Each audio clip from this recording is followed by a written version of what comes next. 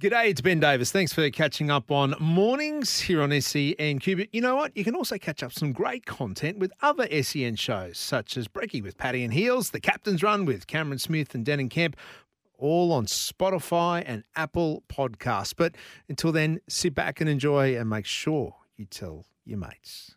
Host Plus has been named Super Ratings Super Fund of the Year for 2023. That's a plus. Issued by Host Plus Proprietary Limited. Check the PDS and TMD at hostplus.com.au. This is Mornings with Ben Davis on SENQ.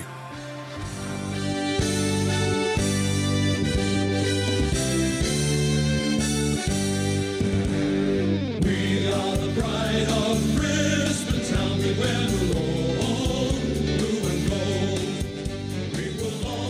I do like the Lions theme song. I know it's the French national anthem. It might actually be a little bit rude to use it, but I still think the team songs are fantastic, and that is the Brisbane Lions theme, of course. Let's hope it's ringing out late on Saturday afternoon. It's not ringing out at the moment at Springfield, but we've dragged him away from the sausage sizzle, which he is in the queue for. Ben Davis, how are you, mate? Mate, I'm waiting for that sausage. Very well, Mark. Thank you for slipping on a Brownlow with me this morning. It's been an absolutely sensational week so far. That just got bigger last night when Lachie Neale shocked himself. had no inkling it was coming. In fact, he said to me on the red carpet yesterday when I put it to him that he was a smoky. There was a late word around that he could charge home. And he looked at me side-eyed and just went, "Benny, you're kidding yourself." So it's been not a night of too much sleeping for many of the team, Lachie himself, but in the next 10 minutes, they'll be running out onto Springfield Oval here, or Michael Voss Oval at Springfield, the Brighton Homes Arena, where I'm looking around. It's hard to judge, but there are easily a couple of hundred people here. Not as much I would have thought as Red Hill yesterday, but it's a much bigger space. It's an oval, so they're spread out. I'm just looking now. I thought the boys were about to come out, so you'll hear the cheers and everything going on, but mate, it's been a fantastic 24 hours. It's just going to get even bigger for the Lions. Yeah, and look, Springfield's a bit harder to get through for people saying the north side of Brisbane than Red Hill would be for those on the south side to get to Red Hill. So I think it's understandable there might be less people at Springfield than Red Hill. But so they're training today, the Brisbane Lions. You'll be keeping an eye on Jack Payne, no doubt. Yeah, exactly right. Number 40, he will be the first time that we'll see him run in a full capacity. This time last week was the first time we saw him out of a moon boot. I think I even made the remark then that he was jogging a bit like me. He looked about that fitness level. He came through on Thursday behind closed doors. We couldn't see how much he was able to run during that fitness test, which he obviously failed. Chris Fagan has made no qualms about it. He will not take injured players into finals. He said that's just something he will not do. So this opportunity, and Thursday's going to be the one for Jack Payne when they do train at the Gabba again behind closed doors, whether they make the call on that. But the next man up, or I think it was said yesterday by Danny Daly, the general manager of football, the next soldier up. That has been their mentality all year. And the way Darcy Gardner came in and floored the Carlton forwards, he did a pretty reasonable job on Charlie Curnow, didn't he? It was only his third game of senior footy for the year. He had an injury-interrupted year, but Darcy Gardner came in and did that job. If Jack Payne doesn't get up, he'll do it again in the grand final, and we'll have no qualms about it, neither will his teammates. So if Jack Payne is 100% fit, there's no question that he doesn't play, like he'll be selected, despite the fact that Darcy played so well. Payne's been there for most of the year and done the job. He'll only miss out if he's not 100%? Yeah. Yeah, that's indication that we're getting. And you know, he has had a breakout year, Jack Payne. He has kept some of the best talent in forward lines so quiet. I mean, what he did on Charlie Curnow in round 8, that was his best game ever. We're talking a guy who's kicked 80 goals this season, the Coleman medalist, and Jack Payne kept him to 1 goal and just 10 touches. So that was round 8, and he's grown considerably since then. He's a big unit. He is, you know, to take on those Collingwood forwards as well, who will be depleted because there's no Dan McStay there. But, yeah, Jack Payne, just with the body of work that he has already done this year, would be the man to come in and take his spot in that back line. So what does the week look like for the Brisbane Lions, Ben? Yeah, well, today is the Soak It Up Day, the embracing the entire grand final feel out here at Springfield, the first and their only session that we'll get to see them in the flesh in Brisbane.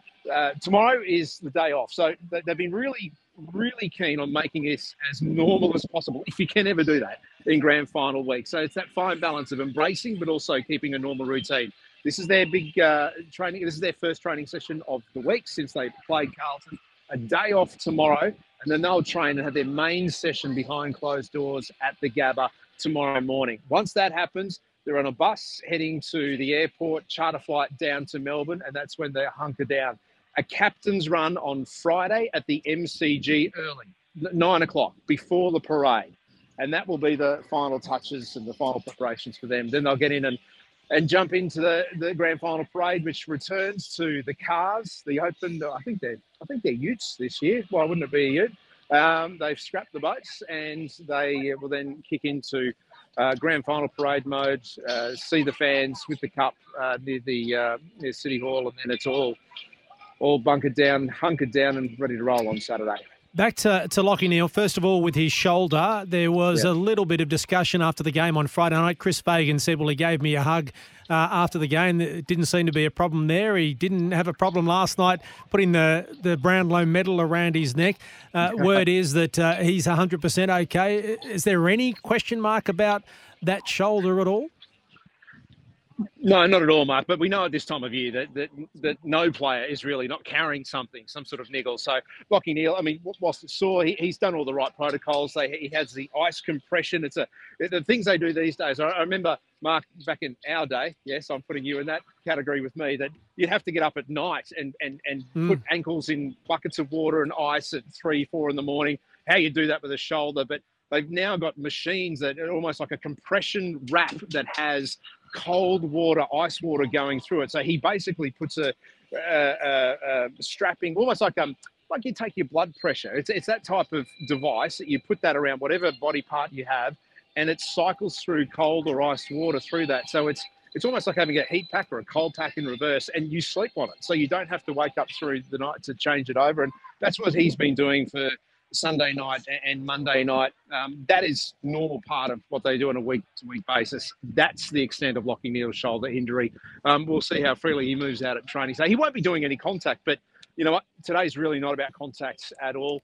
It's really just to stretch the legs, to get the juices flowing and open up after what was a bloody great comeback on Saturday at the Gabba. And a magnificent night last night. We'll come back to you a little bit later in the show, Ben, to see how they train. But I want to get your thoughts just before I let you go. I know you're really busy. A lot of controversy after Lachie's win, particularly that round where he picked up the 3 points and Charlie Cameron didn't with the 7 goals. I made the point earlier in the program before we joined you that if you want to analyse game by game, you might be able to pick up a point or two across the whole season where the votes were incorrect. This one does stand out, but I think Lachie Neale showed across the season that he's a worthy Brownlow medalist. Well, exactly right. And he addressed that. He was asked that about that Giants game. Were you surprised? Yeah, I was. I mean, maybe one vote, maybe none. But he said also there was games in the middle of the year where he thought he played really well, where he didn't pick up votes at all. So that's the Brownlow medal count. It swings and roundabouts. So he was comfortable with the way that played out. But the one thing I did ask him, and I do remember this, Mark, from 2001 when Acker won Brisbane's Brownlow heading into a grand final, the first time that had happened. He felt, and he described it as the Superman complex, where he felt that I'm the best player in the game. I'm not thinking that. That's what I've been awarded. So I have to go out and do everything in a grand final. And Acker said he was running around like a madman for 3 quarters, just trying to do everything. And he called it the Superman complex. I put that to Lachie Neale. He said, nah. He said, that's by no means on my radar. He said, just have a look at the last 2 finals we played against. I have not been the best player in the field at all, and we've won. So I don't feel like I need to get out there and roll into everything and make sure I'm kicking goals and getting 40 touches. So Lachie Neale, nothing will change. He did say, no way I'm in the class of like an Adam Goods or a Gary Ablett Jr. and the other dual Brownlow medalists. He said, these are legends of the game. And he said, no way do I fit in their stratosphere in breathing the same air, but he does. Yes, he does. Yeah, he does. Yeah, absolutely he does. And he'll certainly cement that spot if he can pick up a premiership medal on Saturday, mate. No question. I'll let you get back to your sausage sizzle, and we'll talk to you a little bit later when the boys are out on the paddock. Thanks for minding the shop for me. I really appreciate it. It's going to be a big week. Brisbane celebrate, drink it in, soak it up, the Lions and the Broncos. Good on you, mate. Ben Davis out there at Springfield. The Lions about to take to the track for their first public training session of the week, and their last public training session of the week. As Ben mentioned, they then go behind closed doors for the captains for their final run on Thursday in Brisbane at the Gabba before heading to the airport to head down to Melbourne for the grand final on Saturday. We better check the news headlines. Brent Tate coming up soon as well. It's 26.5 to 10.